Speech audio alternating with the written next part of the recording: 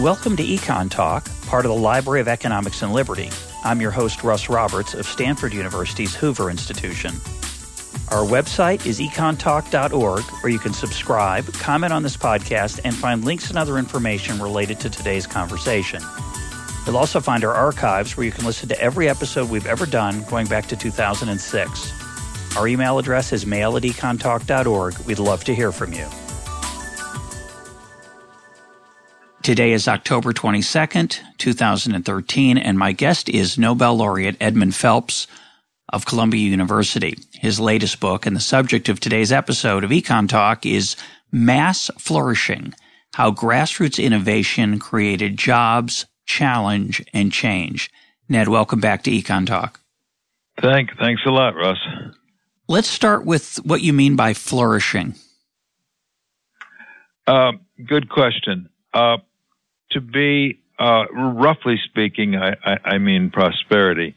But of course, prosperity is a word that we throw around without any a very precise definition. I do mean prosperity, but in particular, there's a part of it that I think is a key concept. You might call it prospering. We wouldn't say that somebody is prospering just because he has a high wage.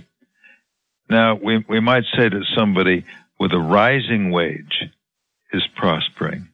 But I'm particularly interested in the case where the rising wage is a result of the individual's efforts.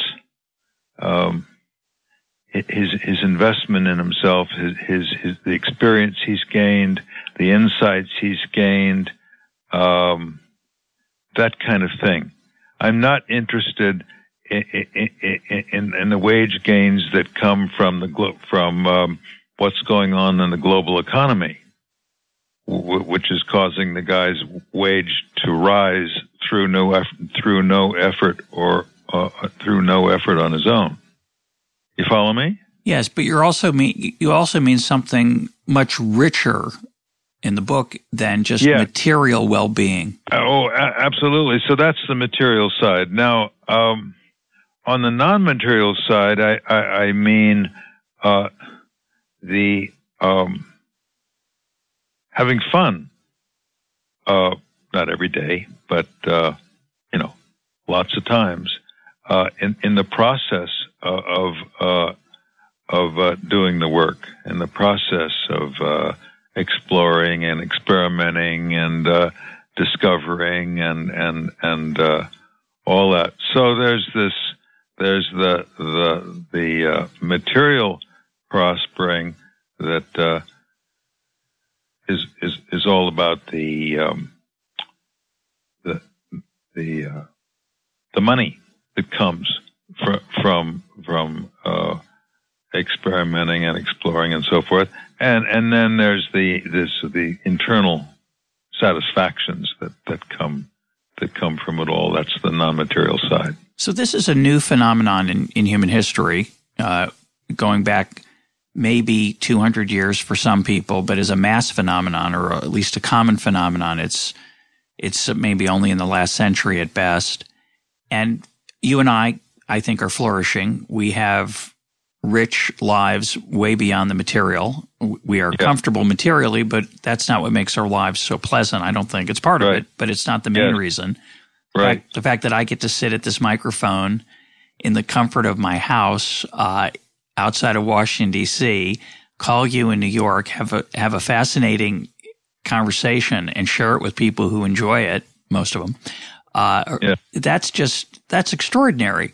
So my question is, and it clearly gives the texture of life a very different feeling than if you or I were in a factory all day long turning a bolt, a la Charlie Chaplin's Modern Times, which you allude to in the book. So my question is it what portion of the American workforce has such a life, this life of challenge and change and interesting new things that come along at one extreme versus the bolt at the other, turning the bolt at the other extreme. Do you have any feel for that? Well, sure. I have an impression about it.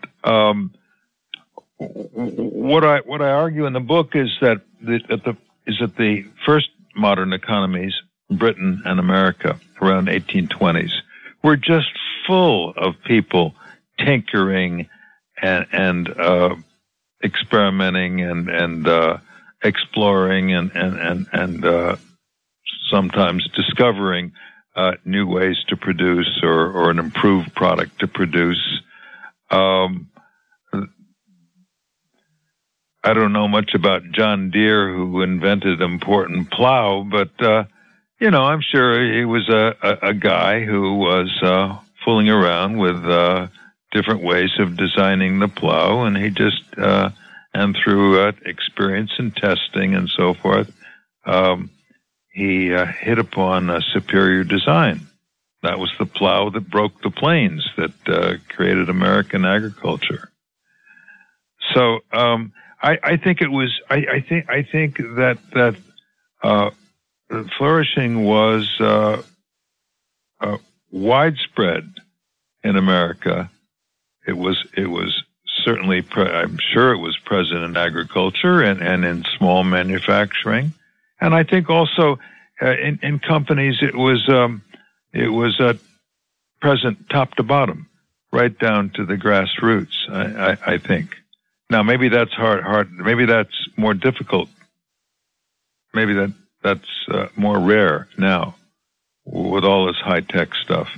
Well, it's hard to know. I think people who work on a Chinese assembly line producing iPods probably have a relatively unexciting life, but their standard of living is being transformed, and that's wonderful.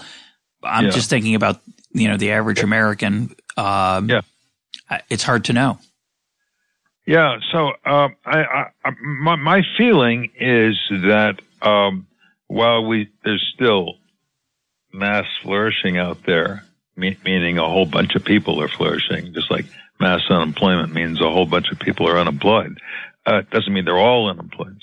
So I think we certainly do have this mass flourishing out there, but I think it's not as widespread, not as mass, so to speak, as it was.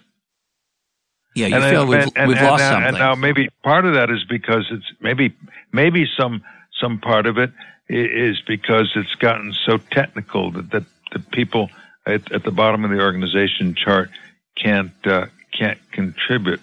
But I think that it's mainly because of a narrowing of innovation. I think that there are whole industries now that are not nearly as innovative as they were, and I think that most of the innovating that we see is that brilliant stuff going on out in Silicon Valley and really up and down the West Coast, a fairly thin sliver of land along the West Coast, and they're kind of carrying us. But there's not much innovating going on in the heartland. I don't know what you think.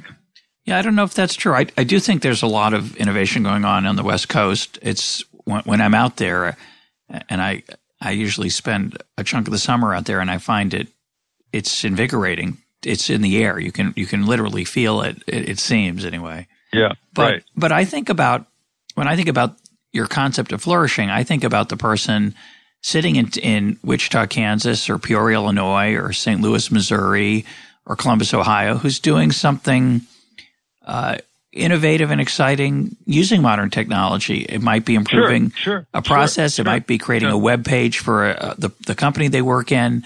It's 1,000 things. It's not the glamorous stuff that we I agree about. Completely. We've got to stop thinking about innovation as being just headline innovations, or worse yet, just breakthroughs that come along every decade or two. We've got to start thinking of innovation as something that goes on continually. It's got to go on. Surely a little bit of it must go on in operating rooms and hospitals. It must be that people notice different ways, better ways of doing something. And some of the more important discoveries immediately get taken up by other hospitals. And there's a whole world of change going on that we don't directly see. Yeah, it's a very Hayekian process, as you mentioned in the book. It's the particular knowledge of time and place, the insights that only the people who are touching and deeply involved in a process can generate. Right. Yes. So this transformation of material standard of living and productivity in the 19th and 20th centuries, you attribute that, you dispute the standard explanations of that transformation, scientific discovery, the headline inventions of some of the major things that we think about at those times, and you want to really push this grassroots innovation. Explain why you reject the standard explanations and why you prefer your approach. Well, there really wasn't much scientific discovery going on in the 19th century. There weren't very many scientists in the world, for one thing. I don't see how we could possibly attribute 2% growth of productivity year after year in Britain and America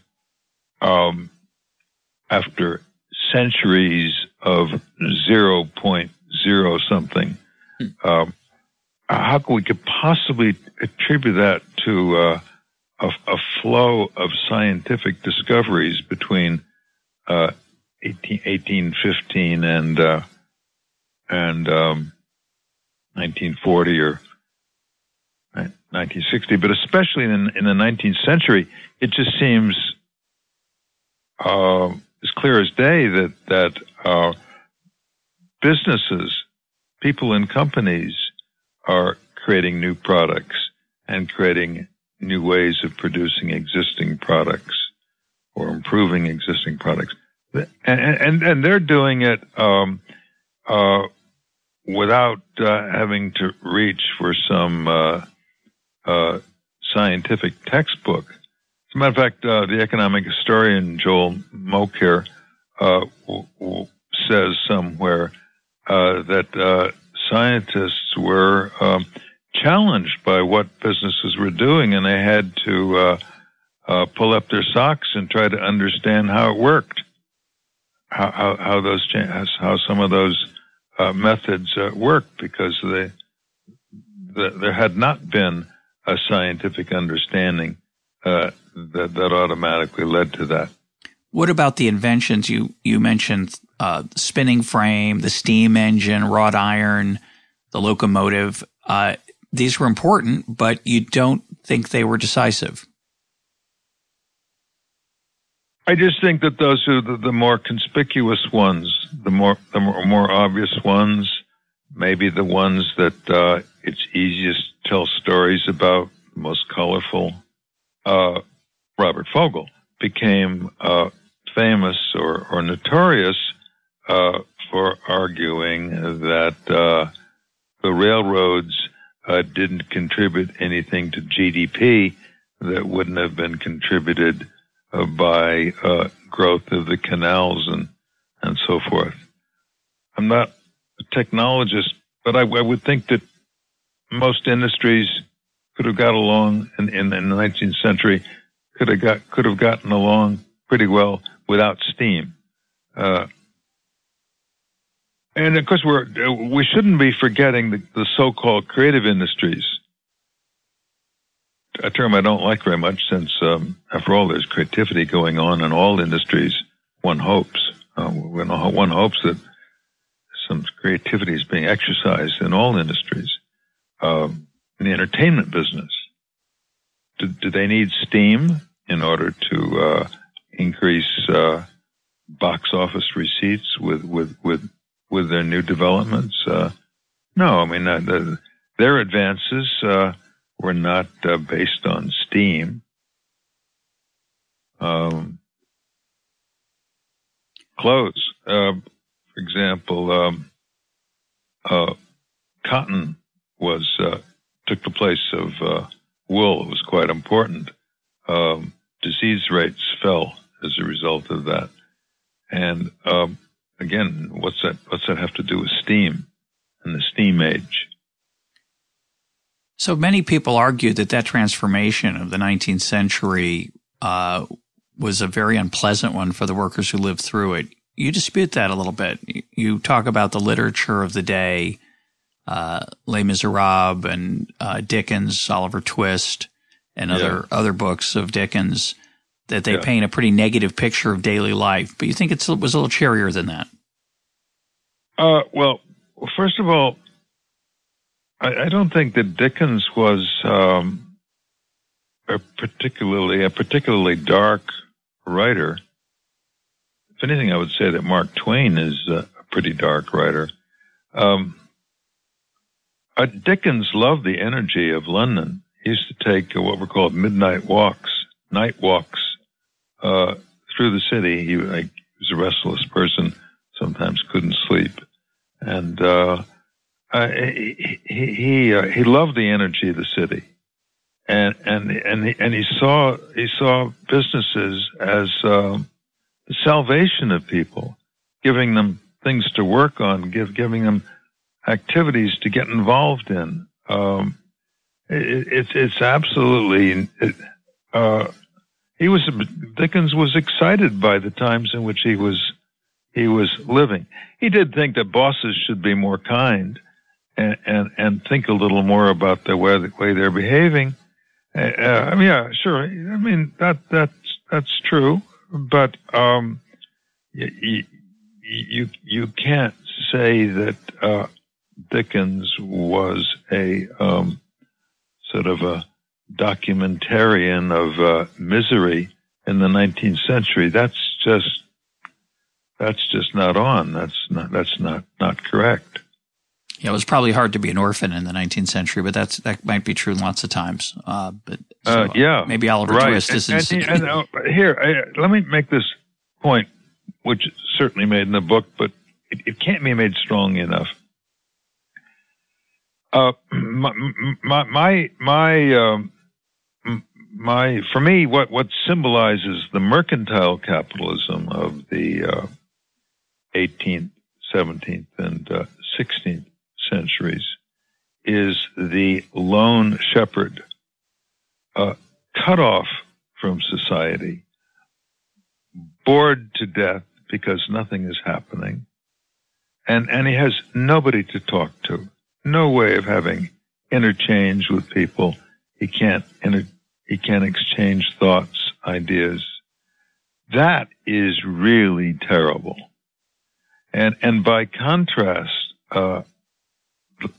cities offered people fabulous opportunities for interchange, for developing their minds. I think Britain went from one city to 5 cities in short order, and on probably what is another definition, Germany went from one city in the 19th century to 100 cities, according to one estimate, at the end of the century. So the intellectual life and sort of the stimulus of what's going on was so much richer in the 19th century than it had ever been before. Now, that's just tough to prove in a way that might satisfy an econometrician. But I argue in a chapter in the book that you can kind of feel some of this in the music of the time. Yeah, I suggest that Beethoven, the last movement of Beethoven's Second Symphony, is about trial and error. He marches in one avenue, then he beats a retreat, then he tries another avenue, beats a retreat. I I was saying this at a little conference in London, and some guy was shaking his head up and down in agreement with me. He happened to know the symphony. So there's a lot of innovativeness. So work had suddenly become interesting for the first time for significant numbers of people. Yeah, I'm sure that guy nodding was not an econometrician, or probably not. But I take your point, and I think it's a fabulous example, the lone shepherd versus the person living in the city. And I think if you want some evidence, what I would look to is what's going on in China today. People don't want to be that lone shepherd anymore. They want to be in the city. They want to be doing that job that we look on, many of us in America look on as a dreary job, working on that assembly line. Yeah. But it beats. But at night you have people to talk to, and it beats staring off into the distance for 18 hours, looking for lost sheep. We romanticize the lone shepherd. It's interesting. We think of him as this heroic and figure in touch with the land and in touch with his sheep. But in fact, most of us don't want to go there. No, absolutely not. By the way, you might be interested to know whether there was something in my personal life that led me to that. And indirectly, there is. My mother grew up on a farm, successful farm in southern Illinois. And she would shudder at the thought of going back to that farm. She beat a path to Chicago as soon as she got out of college, and never looked back. I spent a summer while her 7 brothers and sisters, some of them did stay on the farm. I spent a summer on a kibbutz in Israel picking peaches, and let me tell you, it's not exciting work. I did. Now there are probably people who get satisfaction from it. I don't want to suggest that all rural activity is dreary. Right. But the craftsmanship of picking one without damaging it or something like that. There you go. Yeah. For me, it was the challenge of knowing when the tree was done. You weren't supposed to pick them all. There was some mental agility there, and judgment, but it was limited. Let's move on. You're very an important theme of the book is the dynamism of the modern economy. Yeah. Tell us what that is, and explain why Japan from 1950 to 1990, which was seemingly a very vibrant economy, does not pass the test for you of a dynamic economy. I don't really remember saying very much about Japan. I pretty much focused on Britain and America, and later Germany and France. Germany was so important it could hardly be left out. I don't know what would be gained by throwing in Japan. I think your point was that much of their growth was adaptation rather than innovation. Yeah, but I think that's right, and the thing is, of course, in the social sciences, no statement is ever exactly right, I think, or exactly descriptive. How honest. There were some innovative companies in Japan, I suppose, Toyota, Toshiba, Sony. Yeah. But these are a tiny. It's like the sliver of land in California. These 3 companies were a tiny part of the GDP. So the rest of the economy, I think, was just copying from America and elsewhere. So like most of the European economies,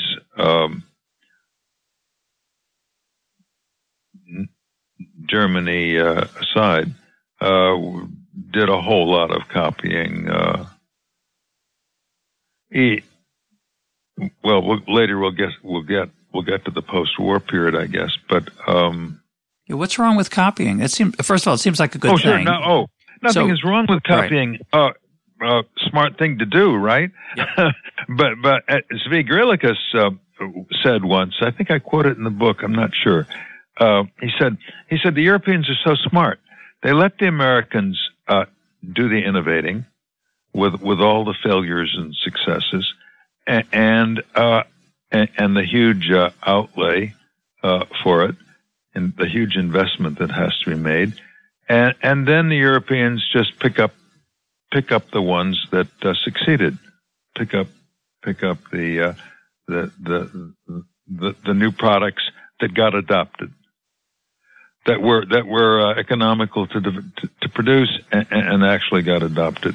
But the trouble with that is that it's not nearly as much fun to adapt something as it is to create it from scratch, from your own imagination, from your own perceptions and own intuitions about what would go and what wouldn't go. So now, for me, a huge theme in the book is that job satisfaction differs a whole lot across countries. Even in the 18 or so most advanced economies in the OECD countries, and I think that I endeavor to show that differences in job satisfaction are the result of differences in dynamism. But since it's a little hard to measure dynamism, even measuring innovation seems to be controversial, which surprises me. I and my co-workers did the easy thing, and instead of making the explanatory variable something like the rate of innovation, we looked at we measured modern values. We measured the extent to which people are seeking an interesting job, the extent to which, when they're asked, when you're looking for a job, do you look, the World Values Survey, as far as surveys out at the University of Michigan, has a whole bunch of questions like, when you look for a job, are you looking for a job that's interesting? Well, Americans and Canadians, a very high proportion of them answer yes. On the continent, not so much. And do you look for a job where you will have opportunities to exercise initiative? Again, in America, Canada, a whole bunch of yeses, and so we constructed a sort of index of this modern mentality, which I think goes back to Britain, America in the 1820s, as we were talking about, and differences in those responses across countries does a pretty decent job of explaining differences in job satisfaction levels. Well, I look forward to some emails from our European listeners who want to dispute those ideas and claims about the relative lack of dynamism in the European economy, but maybe some will agree. When we think of innovation, we think of entrepreneurship and disruption, which is another theme of your book. We often think of Schumpeter, but you're not such a big fan of his. In fact, you suggest that his early work put us on the wrong path. What did he get wrong? Well, it's hard to talk about Schumpeter without talking about the German historical school. Schumpeter came from the southern tip of Austria. He was an Austrian, got educated in Vienna. But before Schumpeter, there was the German historical school with people like Arthur Spiethoff. They said that one of their beliefs was that innovation comes from the discoveries of outsiders, scientists and navigators. the discoveries of scientists and navigators are noticed by entrepreneurs sitting around having coffee every morning, and they sort of figure out, they sort of know in Schumpeter's mind, these entrepreneurs have a sense of what commercial applications can be made from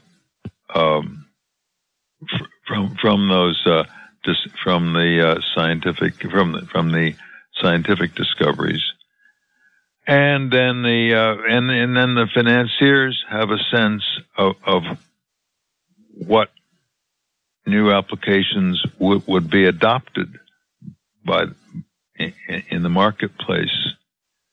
Schumpeter says, yes, it's amazing, but they really do just know. They just have this marvelous acumen, this marvelous sense, the financiers, of what would work and what would not.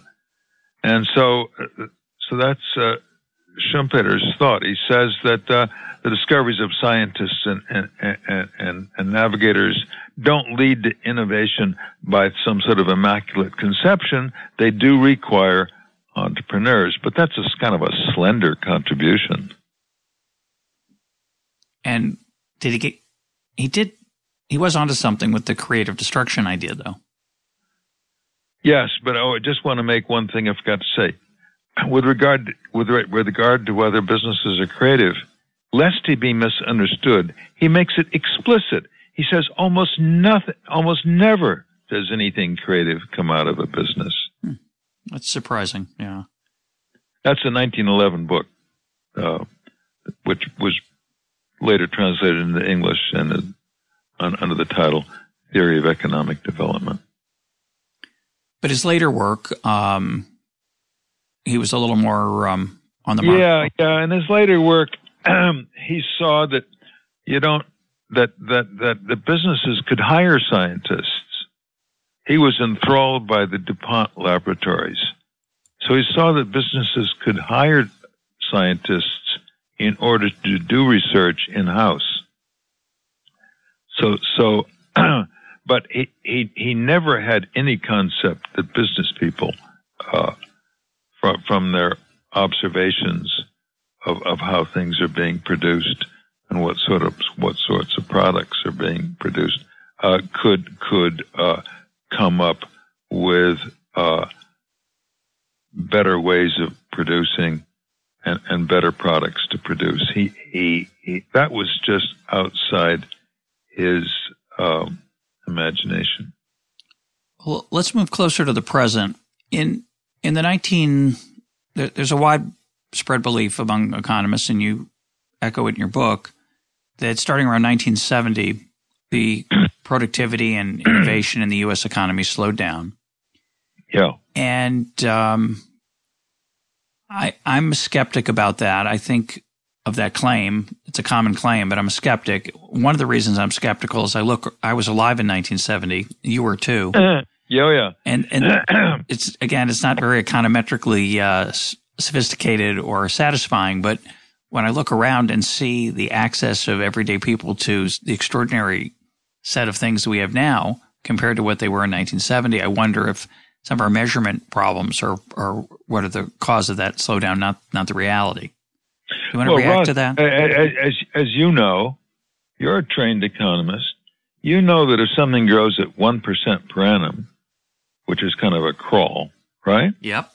Then, thanks to compound interest, Rule of 72. It doubles. The rule of 72, it doubles in 72 years. Yep.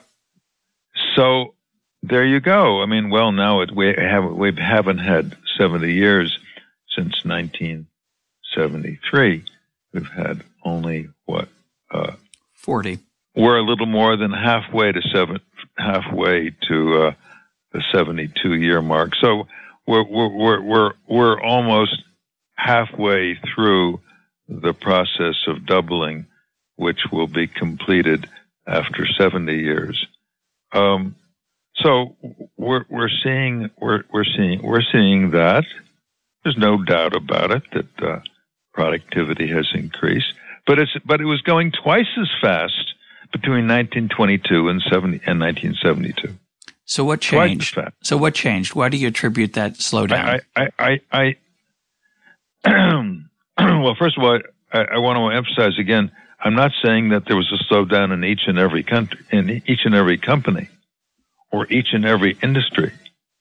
I'm suggesting instead that there was a narrowing of innovation to fewer industries, and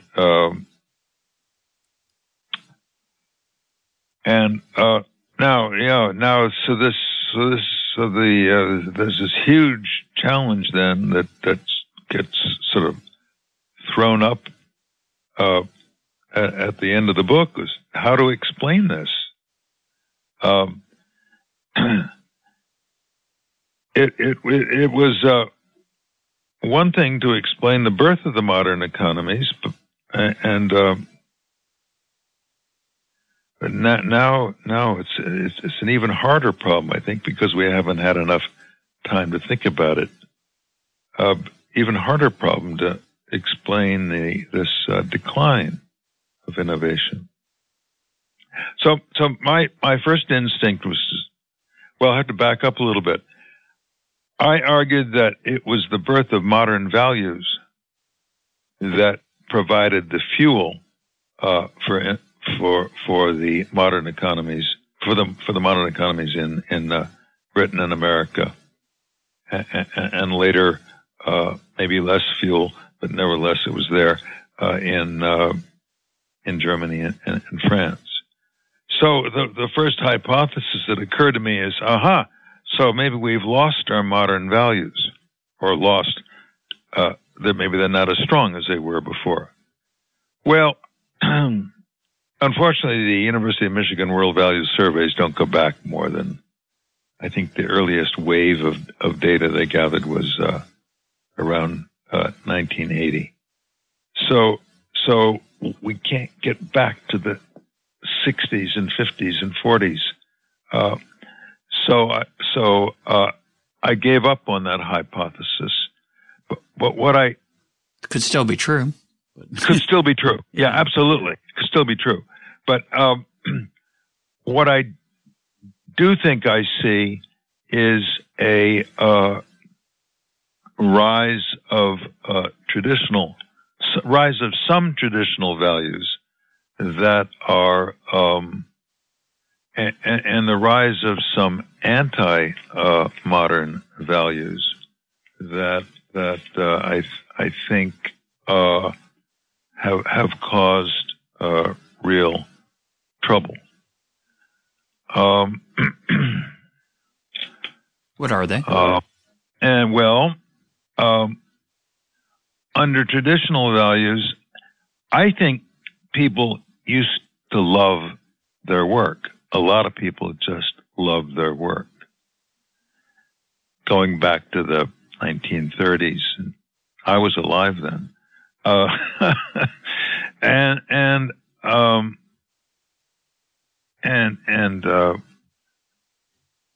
I read books as a kid that suggested that people loved their lives. They loved the excitement, loved the novelty, loved the adventure. So it seems to me, though, that love of the stimulus of change and the challenge of problem solving and overcoming obstacles and all that, seems to me that sort of got pushed into the shadow by a rise of materialism. People are just going for the money. I don't know why, but it seems that the money is now an obsession almost with money is driving behavior to an extent that it wasn't that wasn't found in the 19th century or in the 20th century. Certainly, right up to 1940 or even a bit later. Let me suggest what I think is a simpler hypothesis. I do think people are materially focused, but I don't know if that's changed at all. It seems to me that as we get wealthier, we value security. We value comfort. We aren't as willing to risk what we have and possibly lose it. So, and having said that, at the same time, I don't think there's a better time to be alive and be 22 years old and educated. And more people are educated than ever before. So I would look to things that, as you do in the book, that stifle innovation, rather than suggesting that we've somehow lost our innovative drive. Now, I do take your point, which you make in the book, that there are certain cultural advantages America has had in terms of willingness to take risks, willingness to fail. And I still think we have those, but I do think that there are policy and other cultural currents that are working against it. Work against what? Against the ability and willingness of people to take chances in innovation. I mean, right now, if you want to start a company, yes, there's red tape in America. Yes, there's way too much bureaucracy. Yes, taxes are hard if you want to grow past a certain size. All those things I think are stifling. But the ability using the internet, using 3D manufacturing, referring to an episode we did with Chris Anderson on that innovation, the things that are coming along that let people express themselves, I think are still quite extraordinary. It's just not being reflected right now in the economy because we're in a terrible malaise in the aftermath of the 2008 crisis. But I think things are I'm much more optimistic. Well, I'm not done yet because I also think I see a rise of some. Materialism we've always had with us. In ancient times, after all, they were highly materialist. But I think there's also been a rise of some anti-modern values, such as conformism, sticking with the group, don't going there if your friends are not going there, don't go there if your family needs you at home. Conformism and a culture of entitlement. Rather than a feeling that you got to earn it yourself, and then this idea sort of moving in lockstep. The politicians love to peddle that in America we are all this together. We're in all this. We're in this together. We're in the same boat, and we're going to move forward together. And if somebody makes a bundle, well. Stakeholders will come in and give him suggestions for how he should share his good fortune.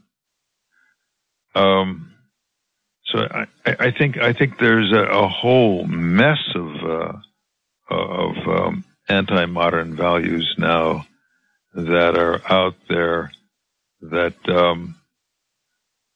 give rise to social protection policies.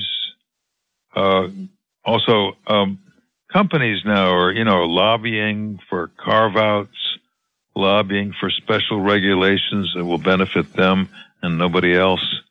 So it's now very much harder for. Well, let me make another point. Let me lead up to this in a different way. There's all that lobbying out there, and what's that about? Well, that's rent seeking. Rent seeking is not new. I mean, Jean-Baptiste Say talked about it in his 1800 textbook, approximately 1800, I think. But now it's massive, and the government seems to. The government seems to be all too prepared to listen to every demand of every company for special treatment in the laws. There's been a tremendous swelling of regulations so that the new banking law was something like 1,200 pages of text. That's just getting started. that's not the actual regulations. That's just the framework. Yeah. So it's good for lawyers. I think this means that the CEOs are see that lobbying is more profitable than innovating. Yeah, no, that's a huge problem, and it's and I do think it takes a cultural toll, and it's very hard to fight because you can't prove, and it's even hard to illustrate and make it plain to citizens what the costs of those are. They see the benefits, they see that people are being kept in line, and they don't see the fact that at the margin, when that CEO is trying to decide whether to make a better product or take a trip to Washington, sometimes it's the trip to Washington that wins out, and that's just devastating when you do that across the whole economy. Yeah, absolutely right. Now, the second point I want to make is, suppose a company gets the rents that it was seeking. So now it's more impregnable. So now it has less to fear from the innovations of upstarts that would unseat it. So now it doesn't have to do the defensive innovation that it was doing before. So even if it doesn't do any more new rent seeking, the old rent seeking, to the extent it was successful, has now made it less necessary for the company to do defensive innovation. And the outsiders, the upstarts who would have the guys who would have been startup entrepreneurs, they're doing less of it because there are fewer entryways into the established industries. So it just seems to me that at every turn we're digging ourselves into a non-innovative hole. Yeah, and then there's the bailouts, the do-overs, and of course they don't go to everybody. They just go to the more politically powerful. We should let people bear the responsibility for their decisions, and then you get better decisions. If you bail them out, you get worse decisions. It's kind of straightforward. Mm-hmm. Talk about the great. A lot of those things, of course, have been said before. I think that the originality of my book is that I'm tying each one of these to innovation, and arguing that innovation is the lifeblood of an economy, not only for job satisfaction, but also for the number of jobs. Once companies stop being innovative, then they don't need as many people. And once the economy is growing more slowly, then wealth piles up relative to wages, because wages are not growing as fast anymore. So people are retiring earlier, and fewer people, and more people are taking time out to do other things. So it's just it's one thing after another. Well, you point out that you just argued that innovation creates employment. A lot of people are worried about the other direction. Tyler Cowen was a guest on the program a few episodes back, and he sees a future where innovation in artificial intelligence is going to make it very difficult for lots of people who are currently working to have a job. Are you worried about that kind of change coming to the American economy? Well, I guess we have to worry about it. It's not in the book. I don't know enough about that subject.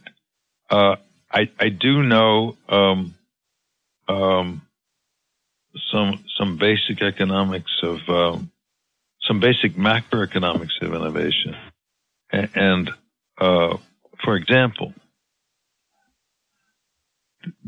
the kind of innovation that has all sorts of benefits for jobs is innovation that increases the productivity of capital, which then lowers prices, which lowers prices of consumer goods. Well, I'm not telling this right. There's a familiar story out there. I didn't invent it. The Austrians did, and Vixell in Sweden and so forth.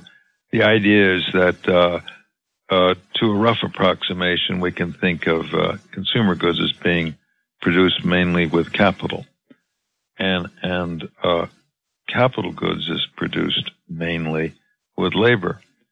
Now, if the innovation is in the consumer goods sector, then that's driving the price of consumer goods down relative to money wages.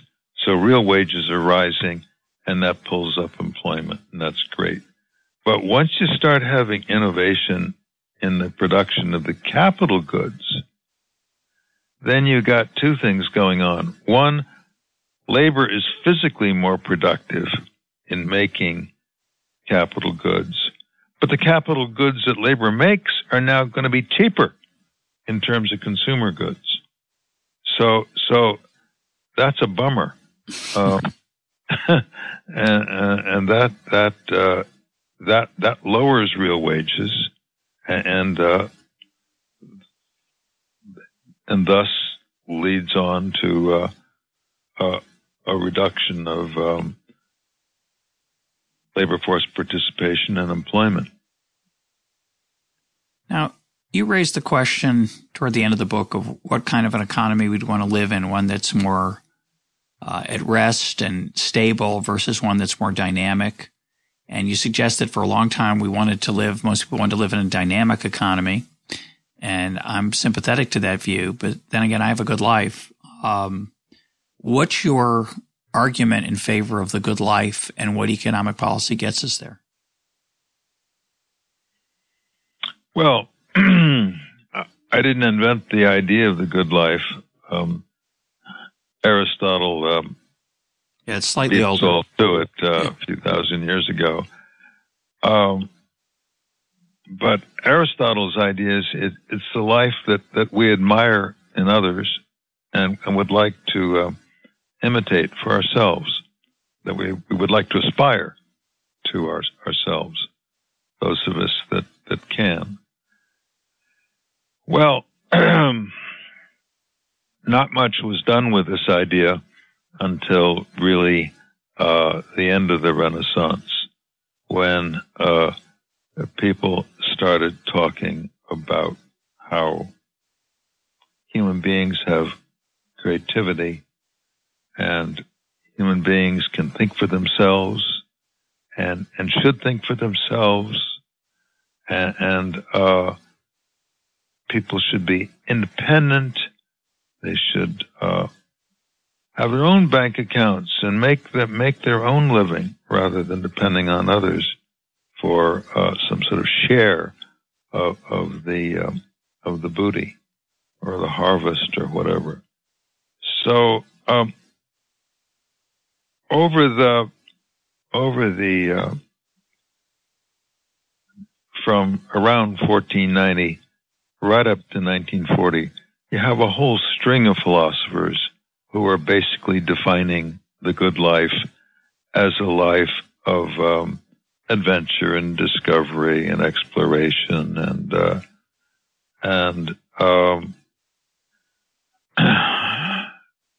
meeting problems, overcoming hurdles, and creating stuff. And that's for me, that's a good life. I'm sold on that.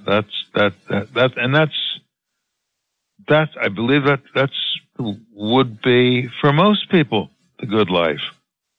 Most people would like to live that life, though not everybody can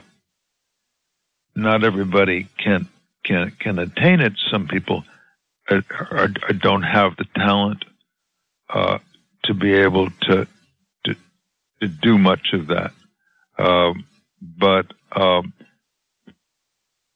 would think that a vast majority of the population have enough talent and enough interest in it that they can share, and they can take pleasure and share in what a company is doing in trying to produce better, or produce a better product, or produce a new product. You don't have to be an Einstein to do that. You can be caught up in that work. So it seems to me this good life is terrific, and aren't we lucky that in this day and age, a sizable majority of people can do that, but unfortunately, we seem to have lost the key at some point.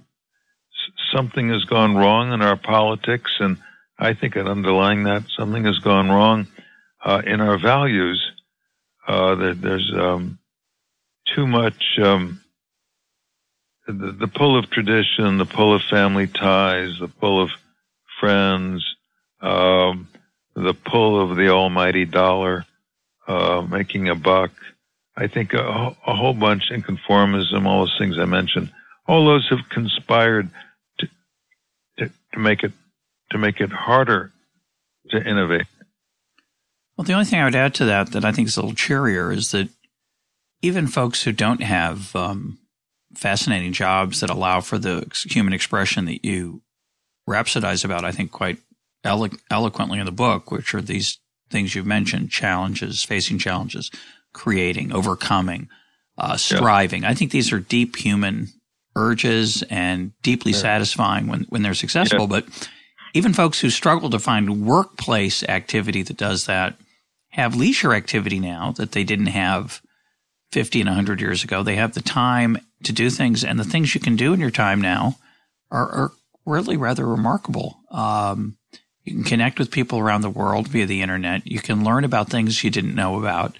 You can be wowed and amazed through the visual arts in ways that were unimaginable 25 and 50 years ago. So I'm a somewhat more cheerful on that, perhaps, than some. But the point I want to close with is that you're suggesting that the current state of the United States economy is not just a temporary problem related to the 2008 crisis, but rather something more systemic.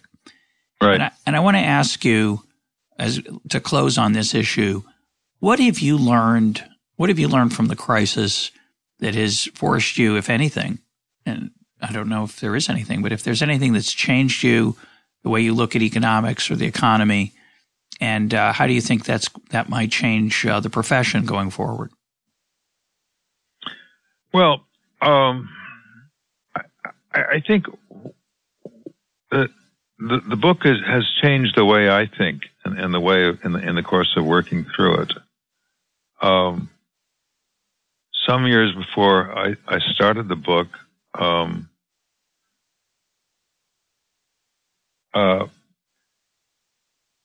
I didn't really appreciate how important it is for human satisfaction to be engaged in doing rewarding things, and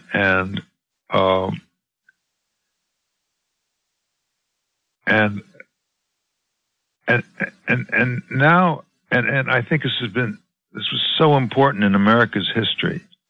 This activism, this love of jumping into a problem and interacting with others and dealing with it, but there's this whole counterculture is rising up, which instead looks at passive pleasures like going to museums, going to a sports stadium, taking walks in the park, amenities, all of that leisure. Leisure. Gosh, I can't think of anything. Well, maybe I should put it in the form of a question. Isn't it pretty passive to be sitting in front of a laptop or other computer looking at the screen? Isn't that, I mean, playing computer games or looking at information coming in on the computer? It seems to me this is very passive. I would go stir crazy. I would go out of my mind doing that all day. I've got to be involved in something. I hope another 400-page book won't get a hold of me, because that's going a little too far. That's overdoing it. But I think that people really need to be engaged in doing things, doing rewarding things, and having the excitement of striving and all this talk about the quality of life and clean cities and clean air and nice amenities like a farmer's market you can visit on a Sunday after you stroll from the park. Right. That's for me. That's not making it, and yet that seems to be the direction in which we're going. Well, yeah. In defense of the other side, I'd suggest that right now there's somebody listening to this who's walking in the park, who's being contemplative, and who's struggling to understand what we're talking about.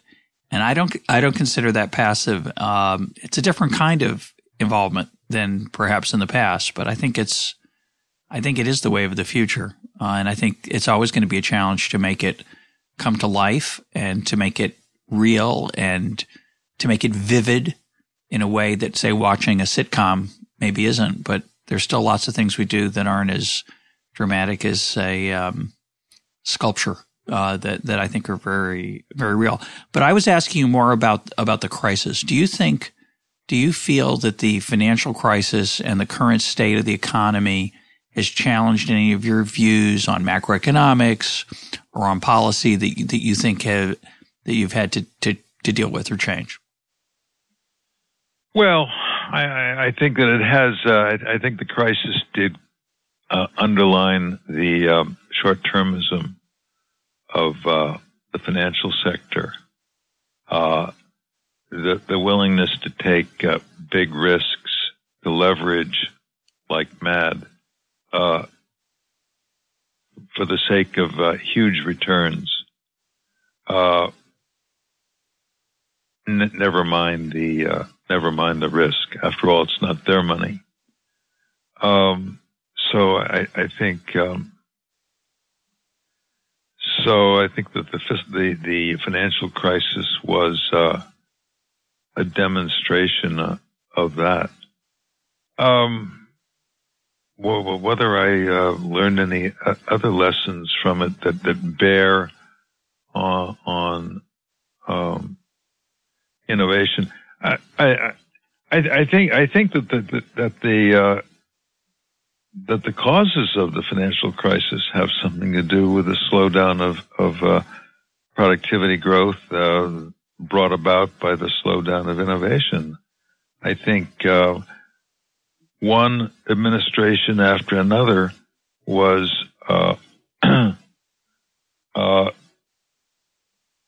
throwing ammunition at the economy, trying to boost employment, trying to bring back the low unemployment rates and the high growth rates pre-1973, and they were doing reckless things to try to do that. Huge budgetary deficits under Reagan, huge tax cuts by George W. Bush in 2001 and 2003, and then pumping up Fannie Mae and Freddie Mac and pressuring the banks to lower loan standards. That was a bipartisan effort. All this was to replace the prosperity that we lost when the innovation slowed down. So yeah. In a way, I think that the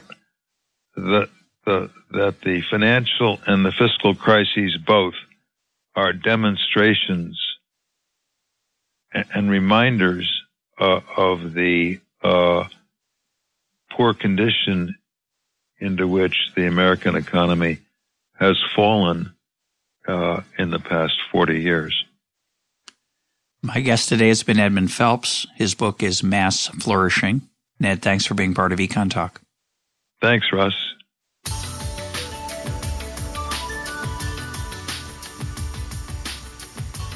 This is Econ Talk, part of the Library of Economics and Liberty. For more Econ Talk, go to econtalk.org, where you can also comment on today's podcast and find links and readings related to today's conversation. The sound engineer for Econ Talk is Rich Goyette. I'm your host, Russ Roberts. Thanks for listening. Talk to you on Monday.